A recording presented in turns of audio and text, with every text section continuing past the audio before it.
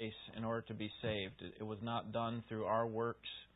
It was not done through something that we had done or would do, but through your grace and in your grace alone. And so we praise you for that, and we praise you that grace continues to sustain us during the darkest of trials and during the times of prosperity as well. We want to honor you in the way that we conduct ourselves.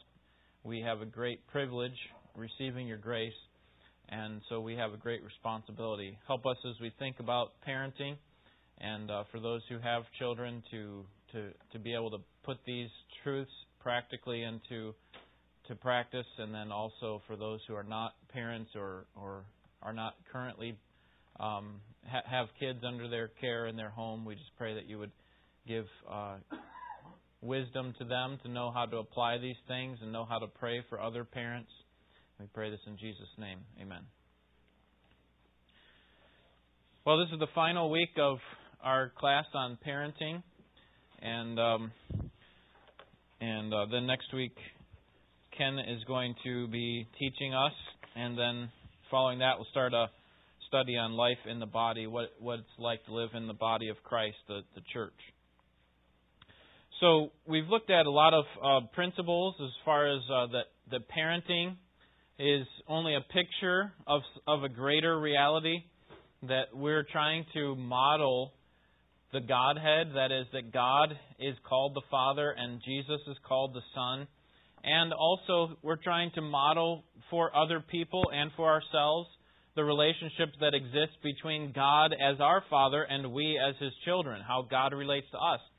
And then thirdly, the picture, it helps us to picture what it's like to live within the body of Christ. You know, we treat the older women as mothers and the younger women as sisters. So there's a familial relationship that we have within our homes that is supposed to be a model of these three pictures.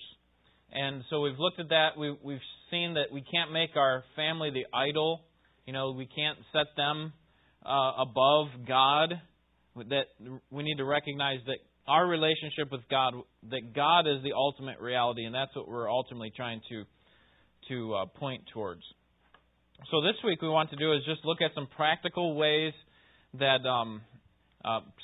practical observations by a pastor and his wife that they had put down, and I actually modified a couple of these and added a few, and they're kind of interspersed in here. So first we want to look at 39 things, he calls this, is Matt Schmucker, 39 things we've learned since being parents. First, about ourselves. Number one, we want to, and we want our children to, abide in Christ. We want to be faithful stewards of our children so that we teach them to abide in Christ. Let me show you where he gets that from, John chapter 15. Okay, perhaps familiar to you, but John 15, it's helpful to be reminded of this great passage about our responsibility to have this abiding relationship with our Savior. John 15, verse 5. I am the vine, you are the branches. He who abides in me and I in him, he bears much fruit, for apart from me, you can do nothing. So if we're going to be faithful stewards of our children, and we're going to teach our children to be faithful stewards of the resources God has given to them, then we need to abide in Christ, and we need to teach our children to abide in Christ. Because notice in this verse that we cannot be fruitful. Okay, we're talking about spiritual fruitfulness. We cannot be fruitful apart from abiding in Christ. We need to abide in Christ. Christ needs to abide in us. Number two, there is this trickle-down theory or cross-pollination. That is that the things that we learn as parents trickle down or cross-pollinate with our teaching to our children. So it's amazing how God does this, and perhaps you've seen this in other areas of your life. Maybe when you're talking to someone at work about a specific topic, they're bringing up a question on something, and you just happen to, have listened to a sermon on that or read through that passage of Scripture that talks about that. The same idea applies in parenting, that, the things that we're learning in the Scripture are often immediately practical to what we're teaching our children, and that's good. That's a good thing. What we're learning is actually going to be helpful to drive our desires, our passions, and things tend to be received much better when we speak about them from conviction.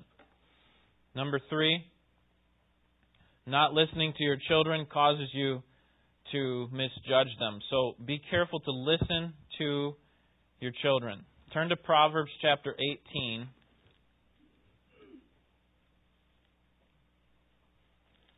Proverbs chapter 18. There are lots of passages. In fact, I put them a bunch of them there for you on your handout that you can look up. The James passages, everyone should be quick to listen and slow to speak and slow to become angry. But notice chapter 18 of Proverbs, verse 2. Would someone read that for us? The fool is not too wise in understanding, but only in revealing his own mind. Okay, have you ever had a conversation with someone like this? They don't want to hear what you have to say. They just are waiting for the first pause that you have so they can get in and say what they have to say. Okay, that's what Proverbs calls a fool. And frankly, we don't think about this very much when it comes to parenting, but this is something that we can do with our children very easily. Because, they're children. They don't understand so let me just say what I think.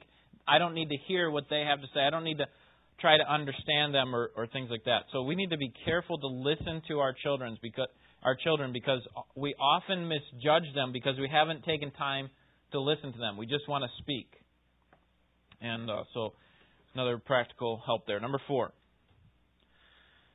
Our task list is not as important as our children's thought life. So make allowance for interruptions.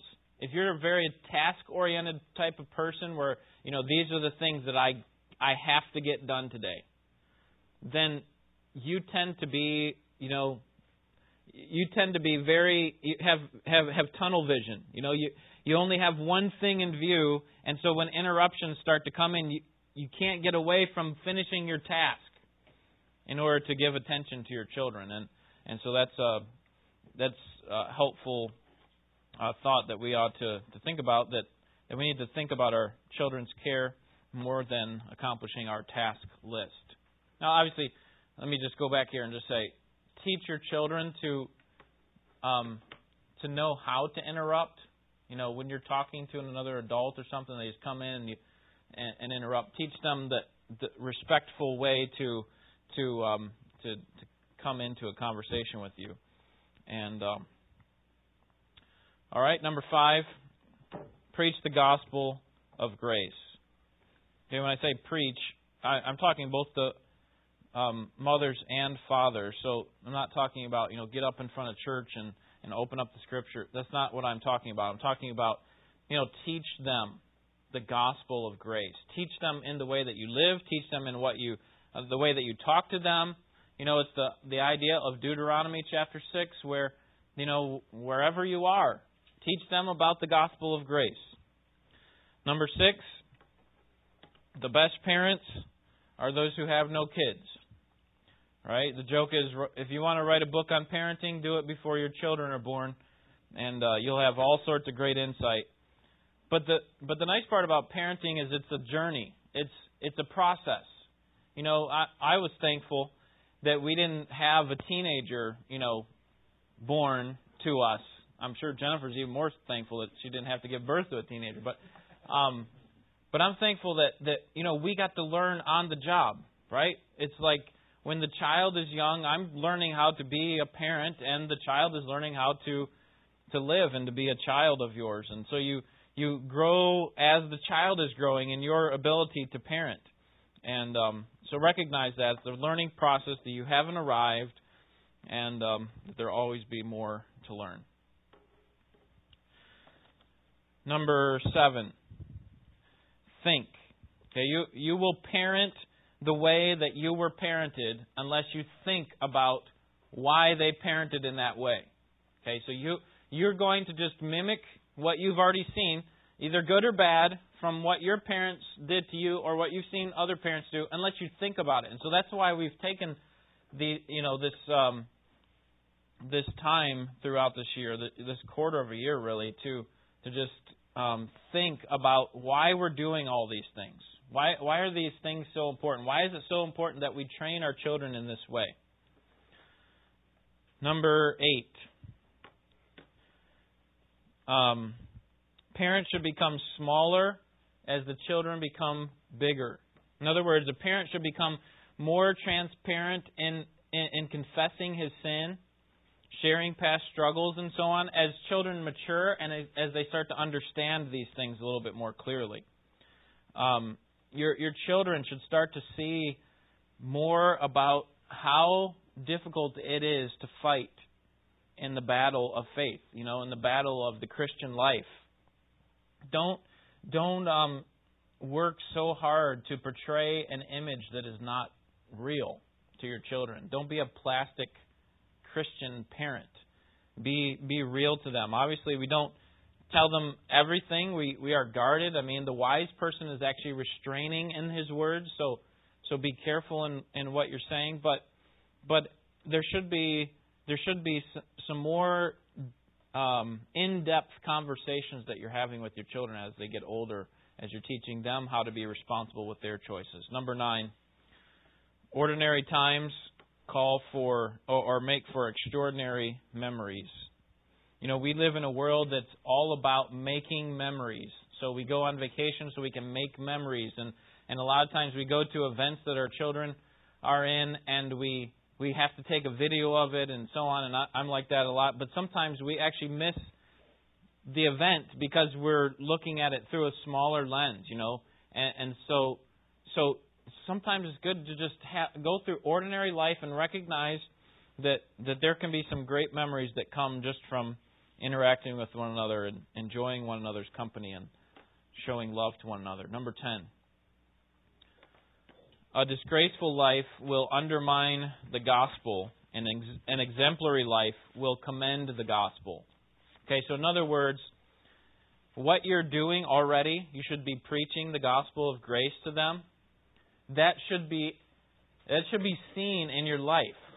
So if you're living a disgraceful life and at the same time you're preaching the gospel of grace to them, it's not going to work. It's not going to mix. Now, obviously, God is merciful, and sometimes, I should say, when I say it's not going to work, but, sometimes God is gracious and He overcomes our inconsistencies, but in general, we want to give an exemplary life, put out an exemplary life before our children, and that will actually highlight the gospel. Number 11, and then I'll see if you have any questions or comments.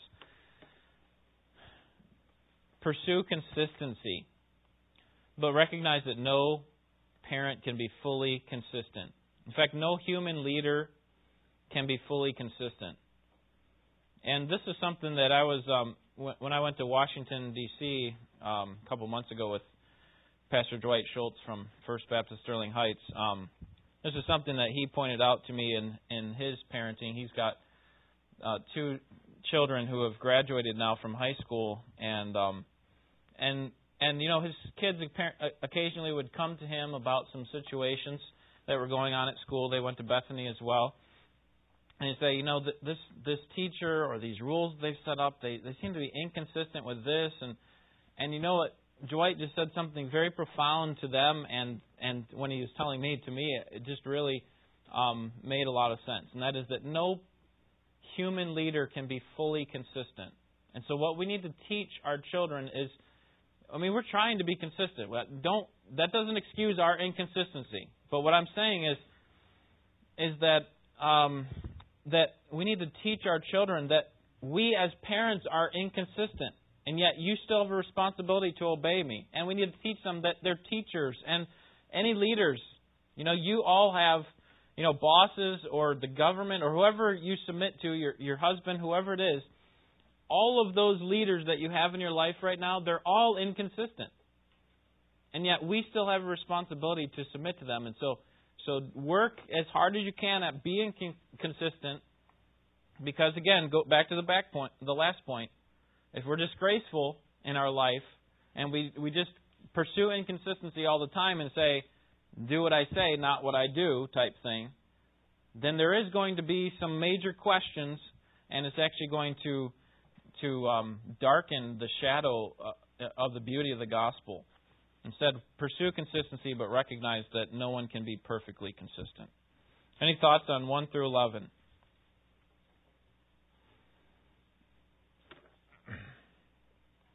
All right, so those are about ourselves. Lessons we learned about children. Number 12, little children require a lot of money, time, energy. It is energy. Little kids need the strength of your youth, and older kids need your wisdom. So have children while you're young. They're going to require a lot of time and energy. Sometimes even as we're starting to get older, we think about, we go over some of these people's houses who have smaller kids, and it's like, man, how did we do this? How could we do it? We don't know if we can do this anymore. It seems like such a long time ago. And some of you probably can attest to that who are even older than us. So, little kids need the strength of our youth. Number 13. Pack in truth while your children are young, and then trust that God's going to help them unpack it. This is something that I didn't recognize when I was a kid. I remember my parents working hard to instill truth in me from the time that I was young. And I didn't understand all those things that they were teaching me. I didn't understand why I had to memorize Scripture and all those things. And yet, now that I'm older, I look back and I'm thankful because now God's helping me to start unpacking a lot of those things. Like, wow, that's what that meant. I didn't fully understand that as a child, but your child is just a sponge for learning. And so pack in the truth of God's Word to them while they're young and watch God unpack it over time. Number 14. Study your children. Okay, this kind of goes hand in hand with listening to your children. Get to know them. Build a relationship with them. Don't just make this, some sort of impersonal relationship where it's kind of like, well, we're just dealing with this because this is who God has given me for this time. Know what they love. Know what bothers them. As parents, sometimes we can push our kids' buttons. We know what pushes their buttons, and so we sometimes do that. But we have to be careful to love them like we love ourselves. How do we want to be treated? How did we want to be treated when we were children? And we ought to treat our children the same way. Number 15. Consistent, loving, faithful discipline will bring peace to your home. Okay, is your home marked by chaos? Then perhaps it is because of inconsistency. Work hard at being consistent with their discipline. Don't give empty threats. Like if you do this, I'm going to send you to the orphanage or something. Or I guess you can't do that, right? Because he'd have to die first. But I'm going to put you up for adoption. Don't give them empty threats. Those are not helpful immediately, and they're not helpful over long periods of time because it starts to show the kid as they get older. See, when you're packing foolishness into your children, they start to unpack that over time too. So if you tell them, through your speaking to them that you don't love them by making statements like that or empty threats, then over time they'll start to unpack that and say, well, I don't think my parents really do love me. So here's something very practical, goes along with what we talked about last week. Discipline even when you don't feel like it. I can remember multiple times where I was in the middle of something, studying or watching a ball game that I was really interested in, and one of my children acted up, did something that they were not supposed to do, and I remember the pull of temptation that I could just delay this. I'll wait till that happens again, or I can just tell them to stop doing that, and then I'll deal with it later. And usually what happens is we don't deal with it later. The best time to deal with those issues is right away, particularly when we are in a proper when we're having a proper attitude, or getting ready to walk out the door. Should I really discipline my child now? You remember the task list one. Don't make your task list more important than your child. This is the same thing when it comes to discipline. Make sure that you're not so focused, have this tunnel vision that you put aside what is your responsibility to train them up in the nurture and the admonition of the Lord. It will bring peace to your home. So be consistent with your discipline. Number 16. Don't let your child see their value in light of the world's standards. Okay, the world rewards the 3 R's, right? Reading, writing, and arithmetic. But God delights in what? He delights in a heart that is tuned towards His. Turn to Deuteronomy chapter 30. Deuteronomy chapter 30. If we are not actively engaging our children in understanding what is right, then they will be automatically being conformed to the image of this world. That is, the world will automatically teach them a false understanding of things, give them a wrong worldview. And so we need to be teaching them. Deuteronomy 30, verse 8. What is it that God values most? And you shall again obey the Lord and observe all His commandments which I command you today. And then the Lord your God will prosper you abundantly in all the work of your hand, and the offspring of your body, and in the offspring of your cattle, and in the produce of your ground. For the Lord will again rejoice over you for good, just as He rejoiced over your fathers, if you obey the Lord your God to keep His commandments and His statutes which are written in the book of the law, if you turn to the Lord your God with all your heart and soul. Okay, teach them these basic principles, that God loves people who seek to please Him. God loves and delights in those whose hearts are tuned toward His. Number 17. Think of your children like the parable of the talents. You remember the 3 who received talents from the Lord? And this is money. Okay, so they received money from the Lord. This was resources that they were given. And they were supposed to do something with it. The one who was given 5 and the one who was given 2, they did something. The one who was given 1 did not. So you need to see your children as one of your resources that He's handed to you. Now, what are you going to do with it? Are you going to bury it in the ground and not do anything? In other words, you're just going to wait for them. I was too afraid of what the master might do, so I didn't do anything. I didn't lead at all. That's not leadership. God is calling for us to use the resource that we have, specifically the child that He's given to us, and seek to please Him, and teach our children to do the same thing. They have certain resources that they've been given. Yes, money, but it can include a lot more than that. What are you doing with those resources for God's purposes? We want to be faithful stewards of what God has given us. All right, number 18. Mark this down. There will be days of chaos. There will be days of chaos. But on those days, sometimes it's okay just to make sure that your kids are fed and safe that day.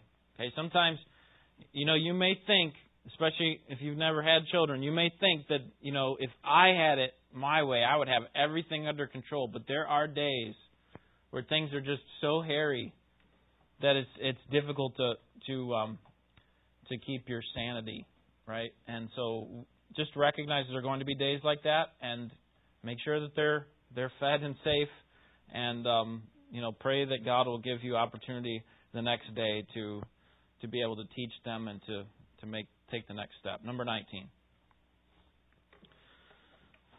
Teach older children to learn to care for the weaker among them.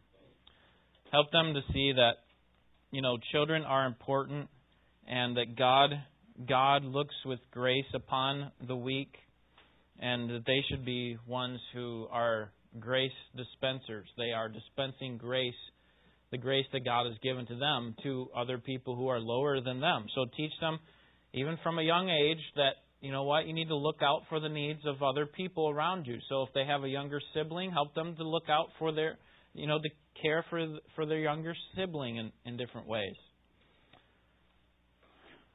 All right. Any questions on 12 through 19 or comments? Yes. On number 17 with stewardship, I think of that too as developing the talents and abilities they have. Yeah. You know, that's part of that stewardship, so that they will grow and they can use those Yeah. in the future. Yep. Yeah, try to develop them in whatever way to use for God's glory. You know, how can you use this for the sake of God's service?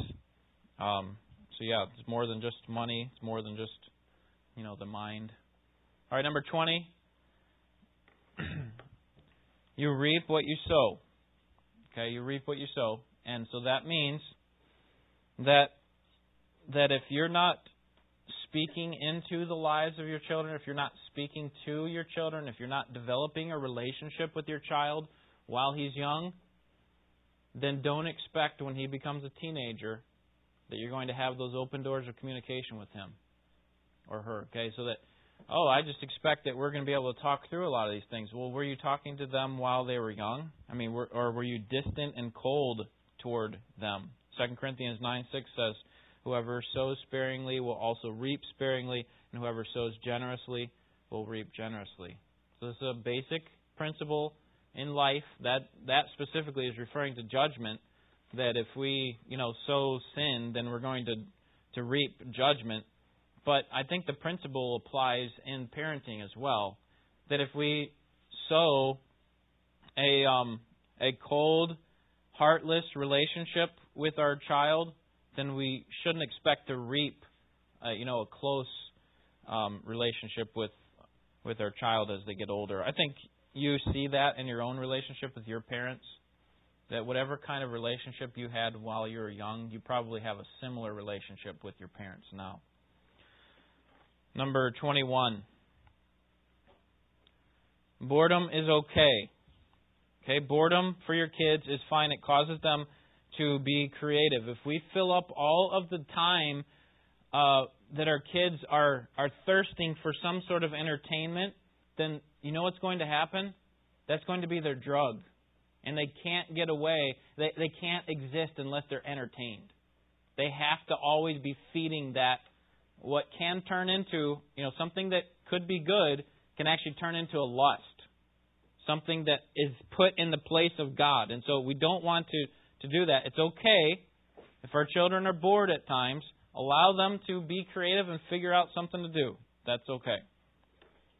All right. Number 22. Send your children to bed and to school in peace. Okay. Especially, when they go to bed, they're just laying there, and a lot of times they're just thinking. And so if we have, a big explosion of anger right before they go to bed, and we don't resolve the anger with them, then guess what they're going to be thinking about as they lay their head on their pillow. Okay, so don't let the sun go down while you're still angry. Ephesians 4:26. Number 23. Make sure your kids keep short accounts of their sin with each other.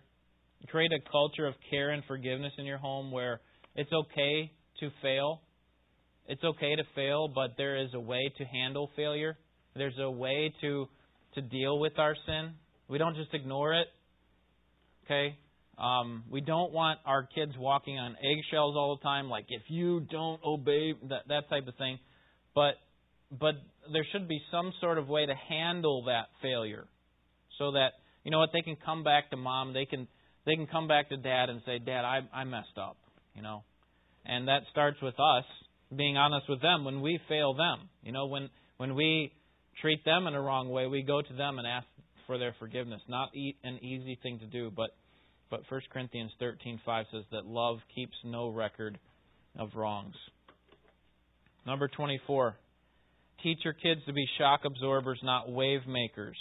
Okay, teach them to be peacemakers, to be people, like We had a whole class on this where we were talking about us as parents trying to make peace among our family or among our children, but teach them to do the same thing. That they're not supposed to be trying to make waves and, be always the contrarian, the person who's always the devil's advocate in every argument. Instead, they're supposed to be settling those types of things and trying to bring peace to other people. That's going to be helpful as they get older and when they start, raising their own families, when they start living in the body of Christ, when they start working and so on. Teach them to be peacemakers. Number 25, kids are sponges with regard to learning, but they're also sponges with regard to being able to memorize. They are just able to absorb those things so quickly and easily. So again, pack that truth into them while they're young and let God unpack it as they get older. Number 26, similar to the watching out for the weak, teach your children to notice needs. Teach them to ask, what can I do to help? A lot of times our kids are wired to just say, what can I do to get by? What can I do not to help? What's the most I have to do so that Mom and Dad are happy with me? Instead, it ought to be, what can I do to help? I want to be a servant to you, Mom and Dad. I want to be servant to you, brother and sister, and so on, in every area of life. Teach them to be good helpers. Number 27. Teach your children to look adults in the eyes. Okay, respect. Teach them to be respectful of other people, particularly adults. And just something very practical that would be helpful, that you know what? Their feelings are not more important than someone else's concern, someone else's respect. So teach them to be respectful, and that will go a long way. Number 28. Fight materialism by teaching your children to have a thankful heart. 1 Thessalonians 5:18. One of the results of a person who's filled with the Spirit in Ephesians 5:2 is to give thanks in everything. 1 Thessalonians 5:18. Give thanks in all circumstances, for this is God's will. God's desire for you as parents, God's desire for your children is to be thankful. So teach them that, be thankful with what you got. You're not going to be happy if you just keep getting more stuff. If you do get more stuff, then thank God for that. Thank whoever gave it to you. But teach them to be thankful. And it won't matter how much stuff they have when they get older. They'll be able to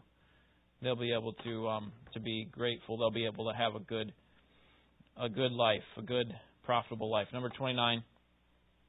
Teach your children to receive reproof and correction and instruction. The way of the fool seems right to him, but a wise man listens to advice. Remember, the fool is the one who wants to speak his mind, but the wise person is one who listens.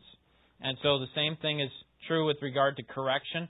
A wise person is actually happy to receive correction. Now, that's a difficult one to teach, especially as our kids are young, but teach them to do that. This correction is actually good for you. Then number 30, let kids be kids. Don't live vicariously through your child. Your child is not your second self. This is not your second life that you're living. So all the things that I wanted to do when I was a kid, I'm going to do that through my kids. So I'm going to put them in this sporting event, or that, I wish I could have excelled at fill in the blank, and then we force them down that road. Instead, give them a cafeteria plan of ideas of what they can be involved in, and then let them choose. Let them start to make choices, particularly as they get older. Let them get involved in various extracurricular activities instead of trying to build a resume. In order to be in the professional sporting league, then they have to do all these things. So I'm going to start them out now and whatever. So let them be kids. All right, any questions? We've got a couple more sections here to go through.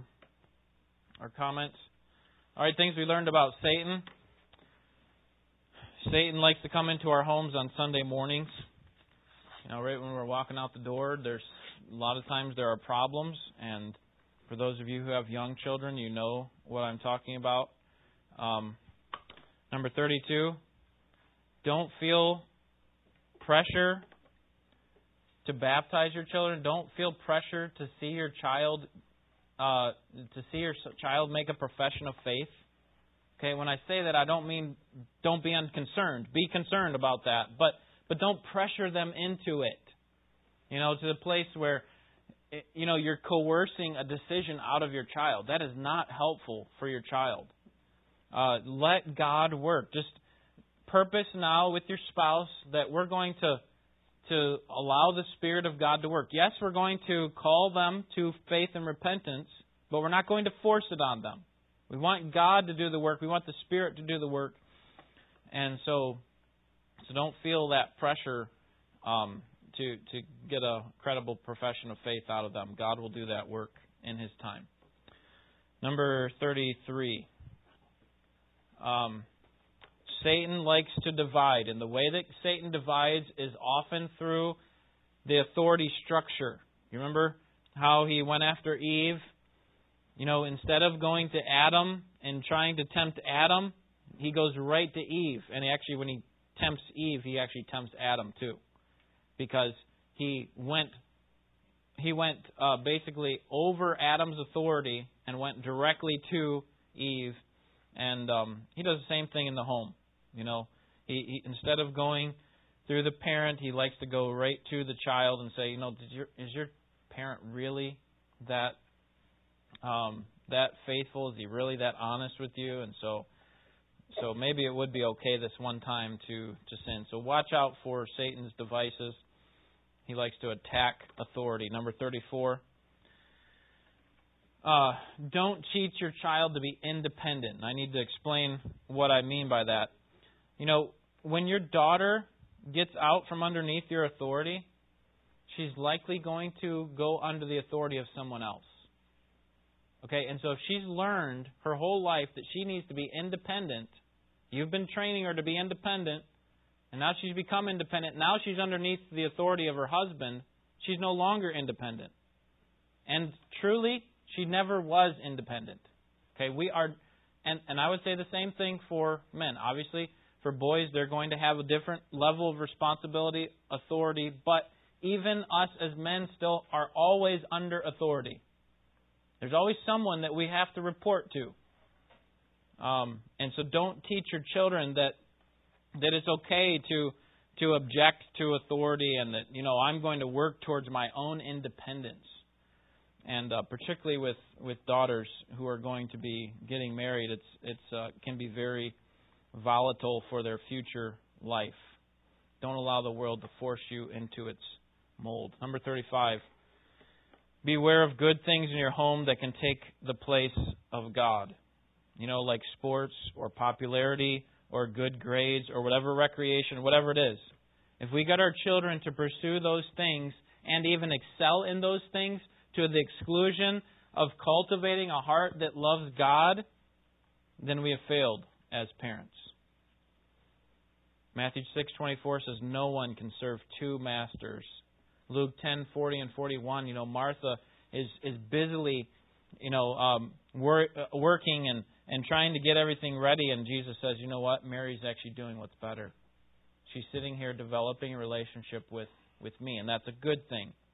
So beware of things that are actually good that can get in the place of what is best, serving God. Now, what we need to do is do those good things while we're serving God to the glory of God, right? But sometimes we do that to the exclusion of it. And those become our idol in life, and that's all we pursue. And if you don't think that's important, then just look at a few adults who've done that their whole lives, and they've given up their relationship with God for the sake of whatever they pursued, something that was actually good. And we don't want to cultivate that in our children. Number 36, arm your children for a life of war, not hiding in the bunker. Okay, sometimes what we can do as parents is we can so shelter our children that we put them in this Christian bubble that they've never had a chance to see what it's like out on the battlefield. Now, we don't want to send them out there prematurely, but we need to think of raising our children more like boot camp and less like, trying to train them to live in a bunker for the rest of their life. That's not what's going to happen. So take them through training exercises for their future life that's going to prepare them for being out on the battlefield. Because that's what's going to happen, right? So arm them in that way. There's great wisdom that they can learn, even from looking at the field of the sluggard. You know, sometimes what we do is we hole up our kids, what we call isolationism. We can hole up our kids so that they don't see any of the bad things in the world, right? But then when they actually do, they don't know how to process it because all they've seen is stuff that's been, filtered through you. And I'm not saying just open up the whole window and let them see everything. But be guarded in it. Be wise in what you're allowing them to see and experience and so on. But there's actually great wisdom in taking your children by the field of the sluggard. You see how that's all grown up over there? But we as parents sometimes can get so constricting in trying to guard. We don't want them to see what the sluggard's life might. Maybe they want to pursue that. Well, no, actually, when they see that, they see the foolishness of it. And that's what we want them to see. Okay, so obviously there's going to be a lot of wisdom that's required in how that's applied in situations, but arm them for battle, not for the bunker. All right, and then what we learned about God. Prayer is a mighty weapon to use in the life of your children. It changes our own hearts and our approach to the children, and it also helps soften their hearts. So when you discipline them, it would be helpful to pray with them. When you spend time in formal instruction, and when you do pray together, it's good for a family to pray together. Number 38, God uses children as a mirror to your own heart and exposes your sin and your hypocrisy at times.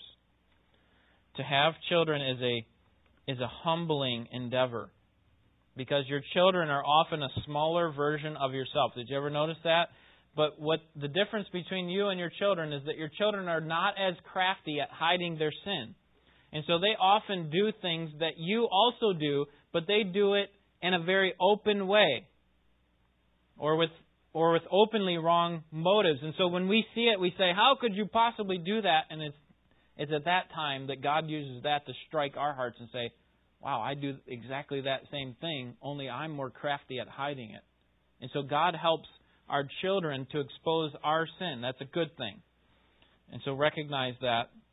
When you see that, don't try to say, dismiss all of your own sin. Like I would never do something like that. But treat them with care and love and recognize that God is actually using them to help train you.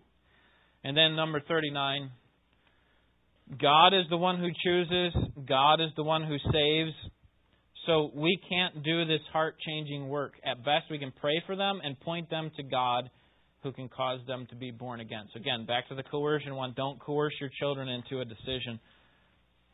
Pray about it. Be actively engaged in their lives. Instruct them. Show them the great danger in disobeying and turning away from God. But ultimately recognize that it's God who does the work in their hearts. Any thoughts on these practical words for parents? Hopefully they were practical. Yes? Number 34, what if your daughter never married? Well, I would say that she still would not be fully independent. There's still going to be responsibilities that she has. She still has a responsibility, we're going to talk in the next hour, about honoring her parents. And so part of honoring her parents may be that she still has some sort of dependence upon them and their leadership in her life. She doesn't come to a place where even if she's moved out to her house, and based on my understanding of the Scripture, where she's like, you know what, I'm free. I don't have to live under anybody's authority. She's going to have a job. She's going to have to learn how to be dependent upon her boss. She's going to be in a church. She's going to have to be dependent upon the leadership of the church. She's going to live under any government, whatever it is in the world, and she has a responsibility based on Romans 13 to submit to the government. So that's why I would say, independence is not really what our world makes it out to. What the world is trying to force onto us is that we need to be free without constraint. That is, that we have no restraints on us. But if you think about it, God is not even free in that way. I mean, God has restraints in the sense that He can't sin, right? So, He can't do anything apart from His decreed will. So God, technically, we could actually picture God in a way. We don't like to do this, but God is actually restrained, that He can't do certain things. And so we need to teach our children that they're never going to be to a point where they're free from restraint. And the independence that our world is calling for is very much like that it's without restraint. And so that can be very dangerous, particularly for our kids as they get older. Yes, Trish.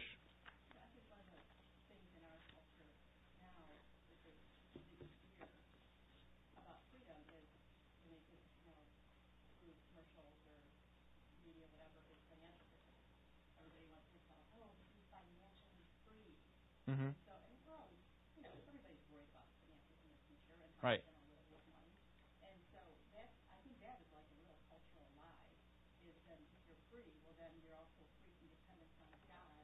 Yeah. Yeah. Right. Yeah. No amount of money is going to bring us ultimate security.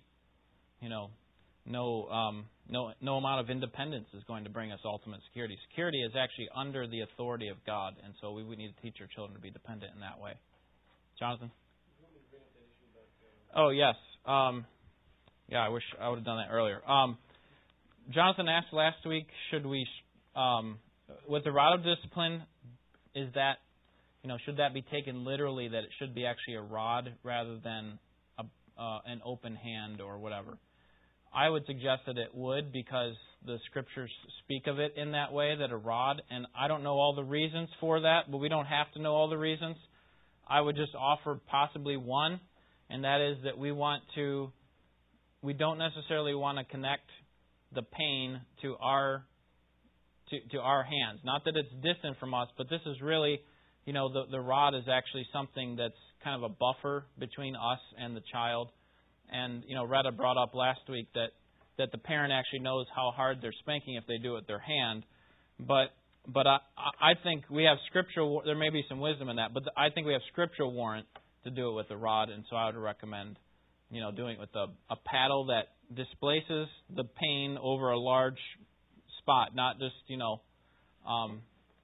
not barbed wire or, some sort of switch or something, obviously. Yeah. I remember when we were bringing up our kids that Dr. Dobson did a series on parenting, and he said, think of the hands as showing love. Mm-hmm. When you reach out your hand, you want your child to see it as love, not as, they're going to, beat me or something. And that was why we use a different instrument, like a rod or something, instead of the hand. Yeah.